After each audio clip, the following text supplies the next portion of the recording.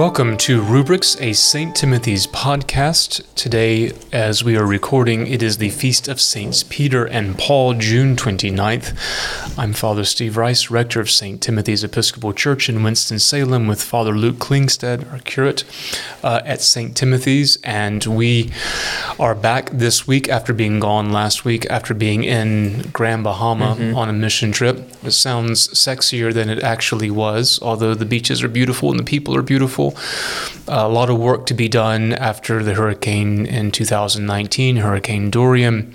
Lots of things that happened, lots of reflections that I'm sure we might bring up at a later date. But our apologies for being gone last week, and there will not be a podcast next week. Correct. Because on another rare concurrence of our schedules, we will both be gone next week. But we look forward to resuming them thereafter. Yeah, it's June, July. It's when everyone's vacations seem to line up and trips and all that. So it is. And so on the Feast of Saints Peter and Paul, we are thinking today especially about the church, and our prayers are with those that typically in the Church of England, where Peter-tide ordinations are common, so lots of our friends and colleagues are celebrating their ordination anniversaries or are being ordained right now.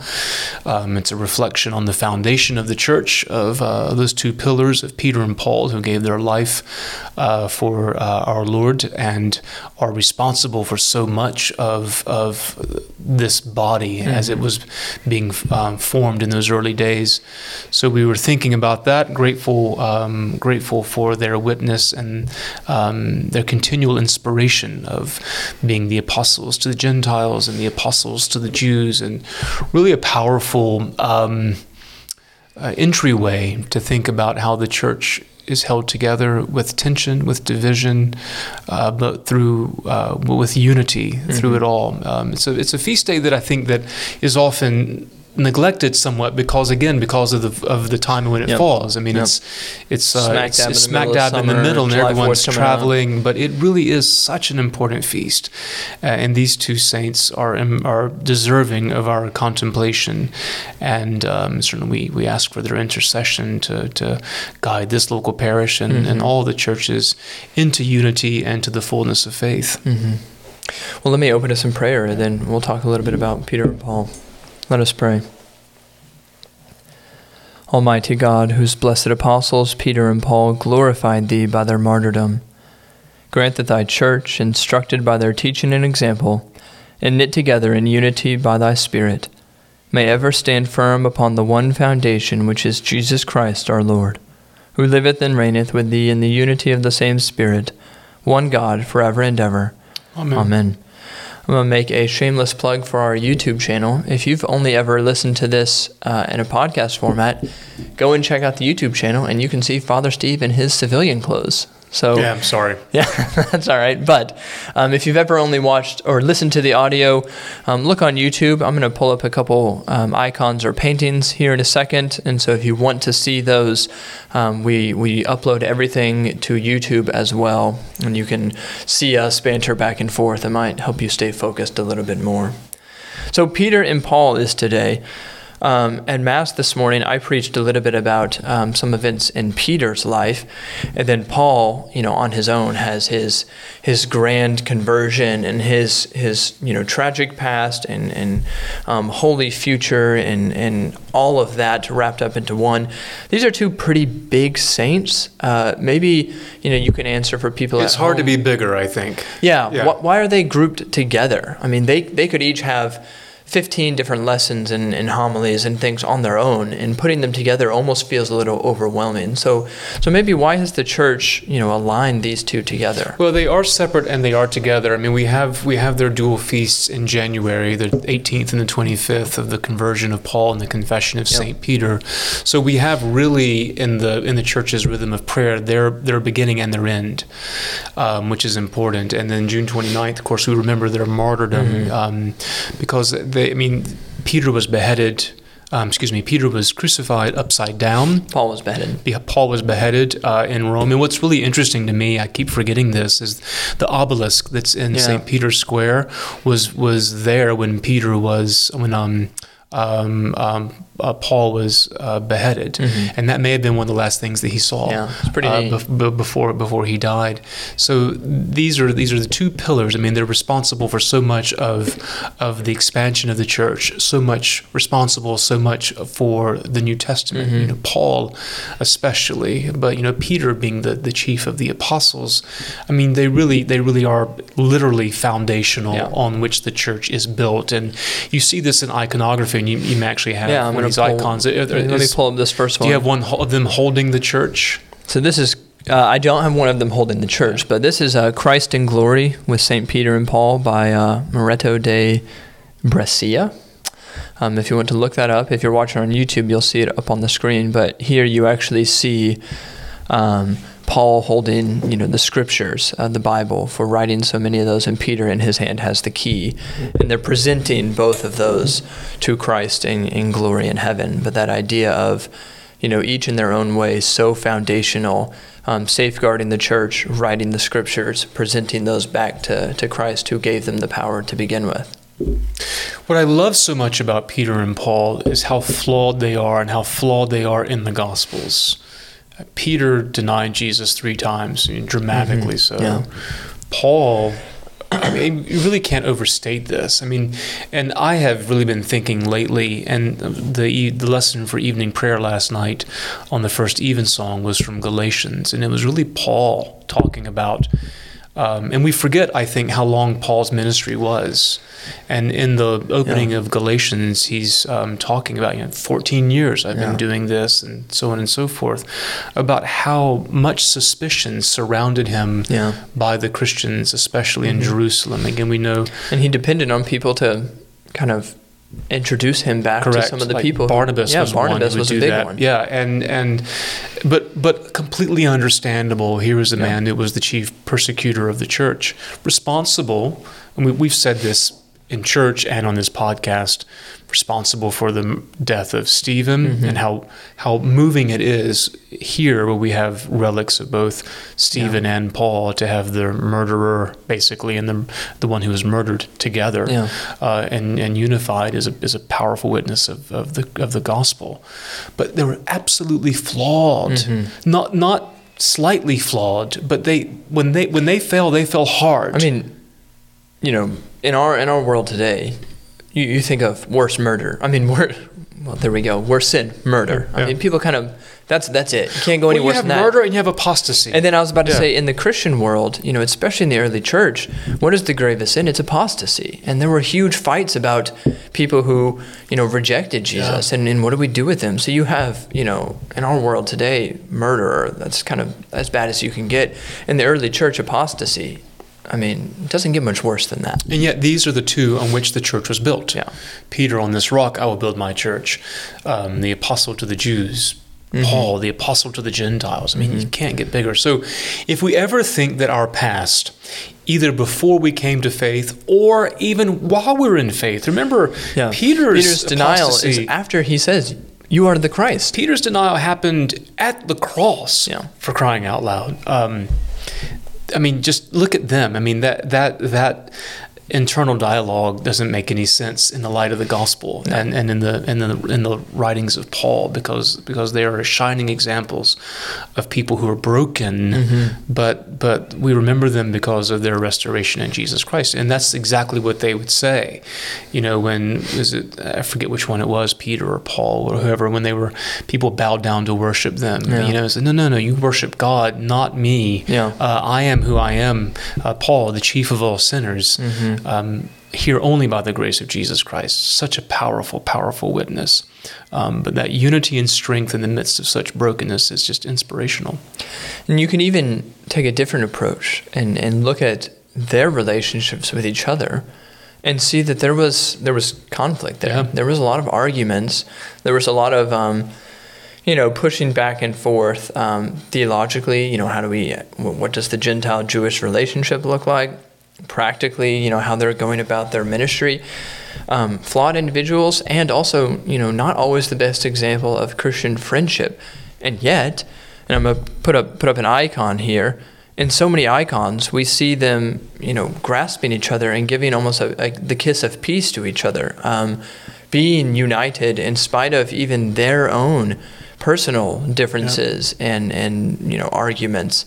In Christ, they are united back to Jesus, and in Christ, they are united back to one another. Kind of that image of, the two pillars of the church, in spite of their difficulties and differences, being united together and showing that unity, that our collect says, in unity by the Spirit, that they may ever stand firm upon the one foundation, which is Jesus Christ our Lord. Well, what they both desired more than anything else was Jesus Christ. Peter's words in the was it Mass today or morning prayer? Lord, to whom shall we go? Yeah. Where else are we going to go? You have the words. You have the words of eternal life, and Paul echoes that completely in all of his writings. And so even though they may have had personality clashes or even disagreements as to how things should play out, what they were 100% unified on was the centrality of Jesus Christ and his salvific work and their own restoration and transformation in him. And if we start there, I think that is the model, that those differences and those different approaches and even personalities and styles will find a way to have some resolution. It's when we don't have that common understanding and foundation of who Jesus Christ is that those differences will never find a way of coming closer to a resolution. To close our talk about Peter and Paul and move us to our next topic, the thing I preached on this morning that I always think of when it comes to Peter is the trajectory his life has, and it's kind of hinged on those two sea encounters. The first, he makes the confession of who Jesus Christ is. He intellectually knows you are the Christ, kind of knows the baggage that comes with that. And when Jesus invites him to walk on the water, early on in his life and ministry, Peter takes that first step boldly and then is consumed by, the waves around him. He, is consumed by the cares of the world and loses sight of Jesus and sinks. Later on in his life, after he's made his denial, after Jesus has risen from the dead, there's another encounter of the sea. And Jesus is walking on the shoreline, and the disciples in the boat see him. And John says, "It is the Lord." And this time, Peter doesn't even wait for an invitation. Doesn't say, invite me to come to you. He plunges headlong into the sea and swims as fast as he can to Jesus. This time, he doesn't even care about the waves of the world. They're in the back of his mind. He simply acts as if they don't exist. And I said this morning that I think what has changed, the clue to that is what Jesus asked him after he gets to the shore, which is, "Do you love me?" And he asked him it 3 times. It's a wonderful way to kind of atone for his threefold denial. But what has changed is, he sees Jesus, he knows who Jesus is, and now finally he loves Jesus above all else. And it's that love of Christ that has transformed Peter and kind of washed away his denial, washed away his sins of the past.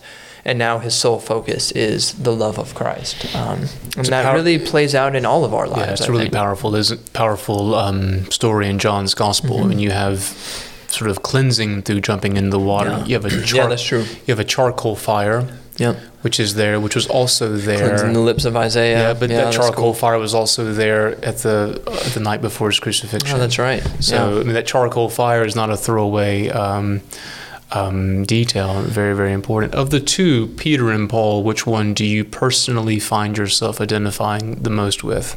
I think Peter, just because I think, my past is not like Paul's. Now, I do think, I find myself having a similar tendency of, I've made mistakes, I'm outside the love of God. No, I'm not. Paul did, the worst of the worst in his own words. But I think for me, Peter's, denial and especially when I think about that trajectory of saying, yeah, you're the Christ, you're the Son of God. I know that. I know the baggage that comes with that. I've dedicated my life to it. And yet, there are times in my life when I act indifferent toward him, as if I'm denying him. I act as if this doesn't really matter. And that's, the temptation to me sometimes. I grow weary or bored or indifferent. And I have to be reminded that, don't lose that love of Jesus. That is the only thing that can rescue you out of that indifference, is to see the unashamed, love of Christ that compels Peter to just plunge headlong as if nothing else matters. I think he's the one I relate to most. What about you? Well, I think I relate to both, and I think part of their personality clashes, if that was the case is they both are probably alpha men. Yeah. Both hot-headed. Yeah. And so I have that initial attraction to both. I think Paul, and I was looking at the epistle for July 9th when I am preaching, and that's when Paul says, the things that I want to do, I don't do. The things that I. That is such a relatable line. It is, and I think what I love about Paul's writings, Paul is, and this is the beauty of having just personal correspondence and being able to see a person's personality come through, is that in one document he can be sublime in his theological prose, and then he can almost get petty and nasty, a chapter later. And internally, sometimes I think I have the capacity for beautiful theological reflection, but then before I'm even done with it, I just go right down to the petty nastiness. And I identify with that. And also I think pastorally we have more of an insight into Paul's pastoral struggles and the realities of leading Christians, which nothing has changed since Paul was founding these churches. The issues it's humorous at times. It's humorous and sad in the sense that nothing really has moved. The needle hasn't moved. It's the same exact sort of stuff, especially when you're reading Paul's advice to Timothy, which I do fairly often because this is St. Timothy's and there's that connection there. But no, Paul, and I think Paul gets, I think Paul has been rehabilitated of late. Yeah. There was a period of time where he was not in vogue in sort of Christian circles and certainly in scholarship. But I think there's been a reappraisal of as Paul. There should be. There was an attempt for a little bit to almost pit Paul against Jesus against each other, which I always laughed at, because if Paul was here, he would. Correct. He would not put up with that in any sense. What you mean by that is that there was an argument that Paul invented the Christ. Yes, basically, and there was this attempt to say, well, Paul's version of Christianity is different than the words that Jesus speaks, which is absolutely ridiculous, and there's no room for that in the church. There really is not, because if you actually read Paul, all he's talking about are the words that Jesus spoke, and he's carrying on the tradition of the apostles, and they are in step with one another. Not only that, but when you go to something, I think it's 1 Corinthians, right, where the institution narrative is, that predates any institution in the Gospels. Yeah, most of Paul's writings were written before the Gospels. Absolutely. So the attempt to, pit the Gospels against Paul, you lose that battle pretty quickly. And so we have to remember to view them as one and the same. And then, you take that a step further, and you see Paul talking about, the God that I follow is the same as God of Abraham, and then that puts the Old Testament in union with all of that. And so you read Paul, and to take him seriously, you put him with the Gospels and him with the Old Testament and even him with Revelation, and all the Scriptures are unified in Jesus Christ. I also like Paul as a good model for us, and I think this will segue into some of the things we'll talk about, of presenting the gospel in a culture that is no longer steeped in the gospel. Yeah. And there's that great scene in the book of Acts where Paul was walking around, where was he? The Areopagus. I was about to pull up, and he's there, and he's seeing all of these altars. And instead of simply berating them and saying, you've got it all wrong, he recognizes the intuition that there is a creator, there is the divine, there is holiness. And he understands that they're off track. But he says, listen, I see how religious you are, and it wasn't a condemnation. But he says he's trying to be sincere. He says the problem is you don't know where to go. You even have a shrine to an unknown God, and he says you're worshiping what you don't know. I can show you what we do know, who is Jesus Christ. And he even here quotes, is Raphael's portrayal of Paul at the Areopagus. And then, he talks about how, and he even quotes, a philosopher, with that great prayer, using that line of in whom we live and move and have our being. He's using the currency that they were familiar with, and they used, both in language and philosophy and theology and even in liturgy. And he took that and used that as a way to direct them toward the fullness of the truth, which is a beautiful thing, which we have to do as well. He was well well educated, and it shows, in how he preaches and kind of adopts like the Stoics of the day, the idea of getting rid of the passions, and then Paul will kind of adopt that language and say we have to get rid of the passions of the flesh to turn to Jesus Christ. I love this Raphael's painting of it, because you see, if you just scan the crowd, and it's on the screen now, you see kind of all walks of life there, and you see one person or a couple people kind of looking to the ground as if they're indifferent. You see others. This is a great reason to watch this on YouTube, by the way. Yeah, exactly. So you can see what we're talking about. You see another one far left of the screen, almost in a posture of prayer, listening intently. You see Paul obviously in the center with his hands raised preaching, and then you have this wonderful man on the right with his face joyful and his arms outstretched, as if he's saying, I've heard of the Greek philosophers, I've heard of Stoicism, I know all this stuff, but there's something lacking. And Paul finally is saying, here's what was lacking, here's what was missing, and he's receiving it joyfully. So Paul is well equipped to present the gospel in a variety of contexts, and he does a tremendous job, if you read Acts and his letters, in making Christ be presentable to all people. I love his line that we joke. Sometimes we joke about, we use it in a joking manner, I'm all things to all people. Yeah. Sometimes we joke that we wear many hats and I'll do what I need to do. Paul wasn't trying to be duplicitous. He wasn't trying to be fake. He was just simply saying, whatever I need to do in this situation to bring you to Jesus Christ, I can be that.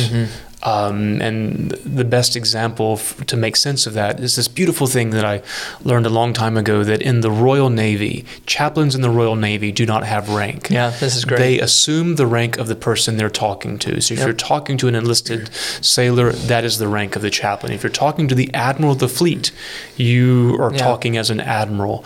And I think that's a wonderful way of walking with people to help them come to know Jesus Christ, is you assume their rank, whatever that may be, and to be all things to all it's people. It's a way to let their barriers go down. Completely. You're not talking to a superior or an inferior. You don't have to worry about any of that. They're the exact same as you. Let your guard down. Have a real talk. Where you are, that's where I am, and together we're going to the fullness of faith. Yeah, that's a wonderful example. So Paul writes to all sorts of churches, and this will be a way to transition to kind of our next topic. And we, talk a lot about, you read Paul's letters, they're just as applicable to the church in America as they were to the church in Corinth or Ephesus or, to his writings to Timothy, whatever it may be. I think, there's a compelling case that we should start reading Paul's letters as if they are written to us, because for a long time, the church in America kind of held itself with a little bit of pride, with this boom in religion in the 70s and 80s. We're past that. We were talking this morning, every month, I think this happens, there's more numbers or whatever that comes out, not just for the Episcopal Church, but for all sorts of denominations who are just, frankly, hemorrhaging people. They're doing more funerals than baptisms, which is always, the quick way to say, are you growing or dying? More funerals or whatever than confirmations. The Episcopal Church has done, I think, 4 times more funerals in the last recorded year than baptisms. Yeah, not even close. So we have an older congregation. A lot of them are dying. We're not baptizing new people into the faith. We're not, confirming people. Those numbers are not let's just say, matching each other. During my time here, which is when, just not to say me, just that's the only numbers I'm familiar with. Right. We always had more baptisms than funerals. Not in the past 3 years, though. Not at all. Not even close. The number of the funerals have far outweighed the baptisms. Yeah. So, it's. And people kind of have their own way of doing this. Every month there's some new blog about what do we do to reverse the numbers. But I think what's worth us talking about this morning is going back to the basics. Why do people come to church? Why should we come to church?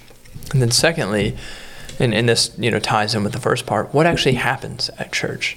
Because I think if we're clear about why we should come to church and what happens at church, well, then we have the ability to go make a compelling case to the world. We can sit here in this room and talk into a podcast. The goal is for people who are listening to this podcast and for people in the pews to, of their own power, to feel compelled to go invite people to church. And part of the way that people feel empowered to do that is by understanding what happens at church. you don't invite someone to a sports game without yourself knowing this is going to be fun or entertaining because I've been to one before. I understand it's fun. There's good food. We can chat. We have a good time. So you want to invite someone to that. Well, when you ask people why they don't invite people to church, they'll say it's because, I don't have anyone to invite. I think those are all cover-ups for the real reason, which is I don't feel confident in why we go to church. If somebody asks me, well, why should I go to your church? I don't know if I have an answer. So let's talk for a little bit about what happens at church and why should people come to church? Well, I think we first have to simply explore the question, what's the goal of the Christian? Yeah. The goal of the Christian is to know Jesus Christ, is to gaze upon God in the beatific vision, is to have eternal life. The goal of the Christian is heaven. All that together. And which, pause there. What is not the goal of the Christian life? It's not to make friends. It's not to have a happy life. It's not even to, have a fulfilling family. Those are all good things. We should all want that. But that's not the goal of the Christian life. Those are subservient to the one true goal. Again, to go back to Paul, the heavenward call of Christ Jesus. Yeah. I press on so that I may obtain that. So that is the goal. And so then Jesus Christ giving us that goal and showing us this through his ascension. This is where I am, you may be. Yeah. I go to prepare a place for you. That he's given us the destination. He has not left us, as he said, orphans or abandoned. He's given us the means to do that strength for the journey, the way to know him.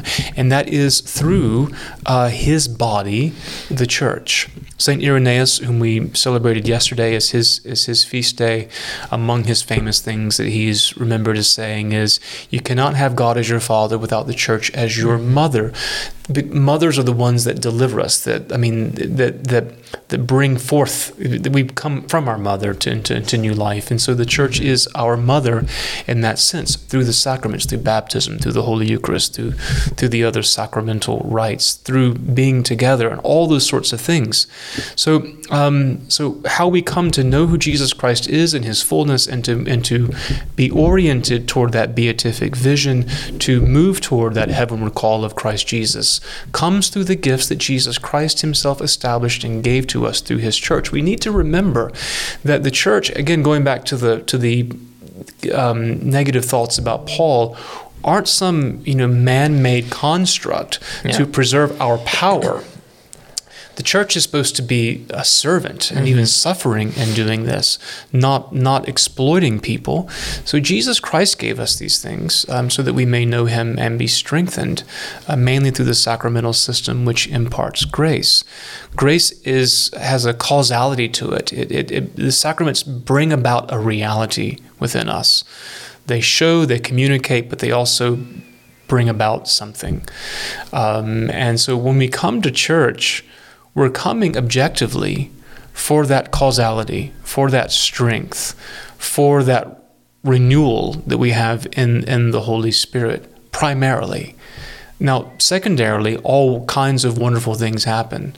Community, inspiration, connection to service, all those sorts of things. But for me, the primary reason to come to worship is to give God his due. Yes. Which I think Thomas Aquinas rightly associated religion with the virtue of justice. Yeah. Justice is to give someone what is their due. Yeah. What they're owed. If justice is being done, that means someone got what was coming to them, either good or bad. Right? So God, because God is holy, to worship him is just. It is, and think about our Eucharistic prayer, it is meet and right. It is just and right. It's an act of justice to do this. So by coming to worship, we're acknowledging who God is, but then we also receive these great gifts that we have in the sacraments. And there's all kinds of wonderful things that we get, that we enjoy, community and acts of service that we can find in other avenues. But the sacramental world, the sacramental gifts are the things that are exclusive to the church. Yeah. And they're exclusive to the church in community. Yep. And they're causal. They bring something about within us that is objective and powerful. And I think that is what has been poorly communicated for generations. This is not a COVID thing. For generations. I think we have lost sight as to why that is why we come. I think if you were to ask most Christians, forget Episcopalians, most Christians, even sacramental Christians, Roman Catholics, Orthodox, Lutherans, etc., I don't know if the sacramental reality would be the first answer as to why do I come to church. And it's probably not for most people. And that I think that part is part of what, puts that doubt in our minds about, am I sure why we should come to church? Then I'm not so sure why I should invite people. I think you bring up the point you made, two things. One, you said it. I just want to make it explicit. The church is not a human creation, a practical response to Jesus. It's not how are we going to do this Christian stuff? Well, we might as well make a building and kind of, that's not what happened. Jesus Christ said, I will build my church on you, Peter. This is a Christ-created institution. Correct. This is not man saying, well, what's the best way to go about this? No, this is simply a reception. And our understanding of the priesthood, there is one priest, same. And we participate in his one priesthood. Yeah, Christians, we're not looking around saying, well, gosh, I guess we need to make something to be a Christian so people know. No, this is given to us by Jesus Christ. Knowing that and believing it are two different things, but when you actually take that to heart, when you actually take that for what it's will, it absolutely changes why you come to church. You're not coming to, Father Steve's building that, he thinks this is the best way to do church. You're coming to the thing that Jesus Christ gave you and said, here is where you can meet me. Yep. Here is where I promise to be. That's huge. And there's a element of trust there that you're dragging in the morning, you're having a hard time. It's fine because God has promised to meet me here this morning. There's no, doubt on, I guess if I go here, is it going to be good enough? Am I going to feel enough to meet God? Am I going to feel like God, is actually present there? No, he's promised to be there. No matter whether you're dragging your feet through the door or whether you're skipping through the door, God will be there, and you can trust in that. I mean, that does a lot for you emotionally when you're thinking, why should I go to church? And so let's just talk about our experience because it is unique. I mean, we have on a normal week, and most of our weeks are normal, a minimum of 10 masses a week, to which you and I are present at 8 of them. Yeah, 10. And we're present at 8 of them because we alternate Friday and Saturday, and we alternate 7:30 on Sunday. Yeah. So we're present at 1 every day. Every single day. And on Sunday we're present at twice. So if there's anybody on the planet that understands, I don't want to get up this morning and go, it's us. I mean, we do it almost every single day. And like today, I was thinking about this today. You were the celebrant today. I was the officiant at morning prayer. Coming to Mass, I like to sit on the back row. Even if there's only 5 or 6 people, just to see what someone's perspective is on the back row. I never get to have that experience. Yeah. I'm on the back row. My mind is filtering through about 14 things I need to accomplish today before I go on holiday, things that happened yesterday, things that are pressing here.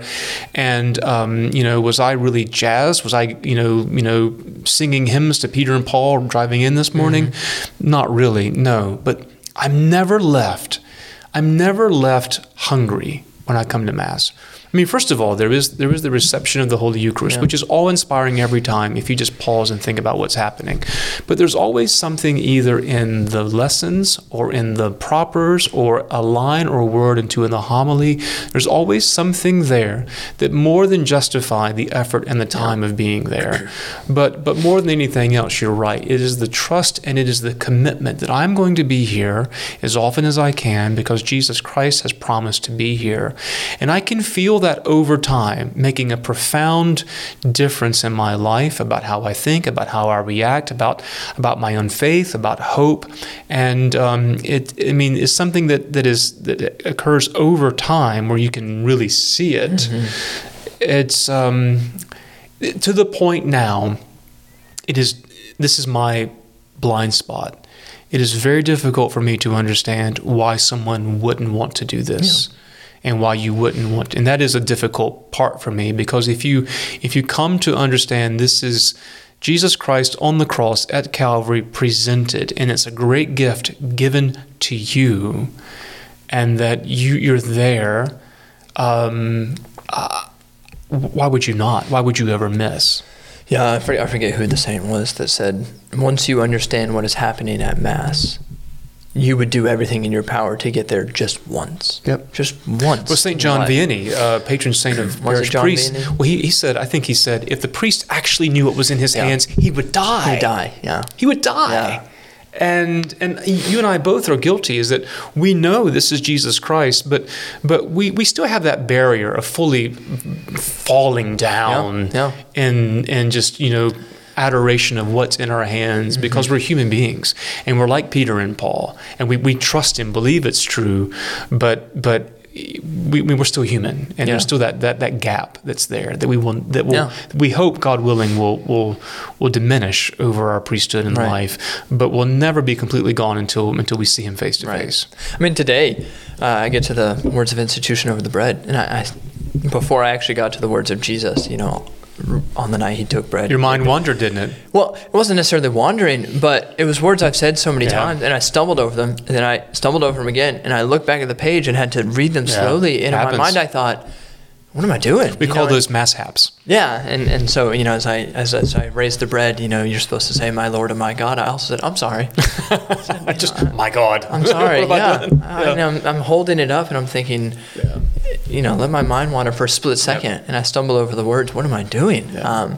The second part, I think, that you brought up, and we can kind of hammer this as we hammer it home, is the idea that we come to offer something to Jesus Christ at church. And we do that by uniting our sacrifice of praise and thanksgiving, as the BCP says, to the bread and the wine. So, I think I've said this with the youth probably 100 times, because you really got to understand this movement here. What is happening at the Mass? Skip to the offertory. The priest, on behalf of the people, is given the bread and the wine from the people. It's brought over from the table to offer that to the Father. That then is united to the body and blood of Jesus Christ, is transformed into such, and is given back to us. It's as if the priest, Jesus says, here, take my offering. You've got nothing good to offer, so here you go.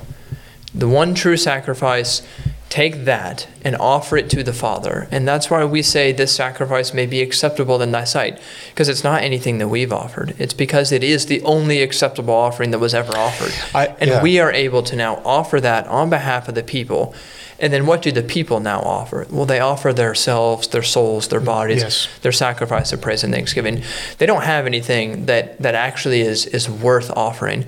But now that Jesus has offered himself and has covered that, now we are able to offer. Nor do you and me have anything worth offering. Yeah, we're not offering ourselves. Correct. Yeah, we're not offering the bread and the wine that becomes. It's not because of anything we've done. Nope. It's because Jesus says to the priests, on behalf of the people, take this offering, take my body and blood, offer it to the Father, and that is the only acceptable offering. So, I try to get the youth to understand this, and most of them do now, that when we show up and when the priest, elevates the bread and the wine, he's doing that on behalf of the people, and that's the only acceptable offering that we could ever offer. Or even and it's nothing that we did. To look at it this way, it's Jesus Christ now showing himself through the priest and the host. And that's why there's the idea of in the person of Jesus Christ, so in persona Christi. It's the idea is that we've come wanting to be united to God. Mm-hmm. We want to offer praise and thanksgiving, but we have nothing to give. Yeah. And so we have this glimpse into that one moment, that one sacrifice once offered. Mm-hmm. It's not a repeated sacrifice, where Jesus Christ from the cross says, come crawl into me. Yeah. Crawl into my wounds. This is and my join body. me as I'm giving this to the Father, this great act of love and intercession for the whole world. Just come in here with me. And that's what we're doing, is that we're united. In Eucharistic Prayer B says this, unite us to your Son in his sacrifice, in what he has done that's being presented to us, a representation, a representation, present again what has already happened. It's just mind-blowing to me, and again, as someone who now that you're here, I can assist in the sacrifice from the pew and on at the altar, is that it doesn't matter if the hymns are the ones I like. It doesn't matter if the words of the liturgy speak to me in some unique way. It doesn't matter if your sermon's good, bad, or indifferent. That act is why I'm actually here. All the other things are icing upon the cake that continue to edify me, but the strength I get is from the sacrament. And that, I think, is what, if we come knowing I'm going to receive this sacramental grace, and that is promised. What is not promised is a good homily. What is not promised is a flawless anthem. What is not promised are people in love and charity around you. When that happens by the grace of God, how the blessings just overflow with abundance. But what is promised, regardless of the priest or anything else, is Jesus Christ is there. Where else can you get that? And so I love the emotional, path that we are kind of asked to take as we come to church. And I'll close with this. We come to church and we hear the words of Scripture, this history of salvation. We are reminded of how much we fall short. I mean, no matter what passage of Scripture you read, there's that reminder of sin, of falling short. We come to church fully aware, and if we're not fully aware, we'll be reminded of this, that you have nothing to offer God. You come empty-handed. You come just simply bringing yourself. Let's clarify that. We have nothing. We're not without worth to offer to God, but in terms of offering a sacrifice we're going back to the idea that to give God justice, we have to have an offering that is flawless and perfect, as He is, and we don't have that. Yes, God does want us to come and offer ourselves and our sacrifice of praise and thanksgiving. But yes, then it comes time for the confession. We confess our sins, and then we hear those words of absolution. We have been washed and made new. And immediately now it is time to join ourselves with the sacrifice of Jesus Christ. So that by the time we leave those doors, we have been reminded of our sin. We have heard, hopefully a homily that brings Jesus Christ out of the readings. We have confessed our sins. We have been made new. And then we have been able to unite ourselves to the sacrifice of Jesus Christ. We have literally received his body and blood. And now we are sent back into the world. I mean, there's no bigger transformation that we could have, which is why we always make the case, you need to be coming to church as often as possible, because it's hard to overstate that transformation. To be cleansed from your sins, to hear the presence of Jesus Christ, to hear the Word of God, and then to literally receive his body and blood, and then to walk out of those doors carrying Jesus Christ in your body, in your stomach, the blood and body of him. It's hard to overstate that. And so that is why Father Steve and I, time and time again, make the case, come to church, make it a habit, bring your kids. Above everything else at the church, yes. Just show up. Because there's that trust there, that if you're dragging your feet, you walk through the door, the same stuff is going to happen. And listen, we're both going on holiday. I'm going to be gone on Sunday. I'm going to church on Sunday. I'm on vacation, but why would I not? Go. It's an hour. Right. It's an hour. And here's the benefit. You might hear a bad homily. If you're away from home, you might hear, some singing that's not quite as good as St. Timothy's. That probably will happen, given how good our music is here. But what is going to happen, you'll receive the body and blood of Jesus Christ. And you won't regret it. That kernel of truth is still there. You won't regret it at all. Yeah, absolutely. Any closing thoughts before we close with the Our Father? Let us pray. Our Father, who art in heaven, hallowed be thy name. Thy kingdom come, thy will be done, on earth as it is in heaven. Give us this day our daily bread, and forgive us our trespasses, as we forgive those who trespass against us. And lead us not into temptation, but deliver us from evil.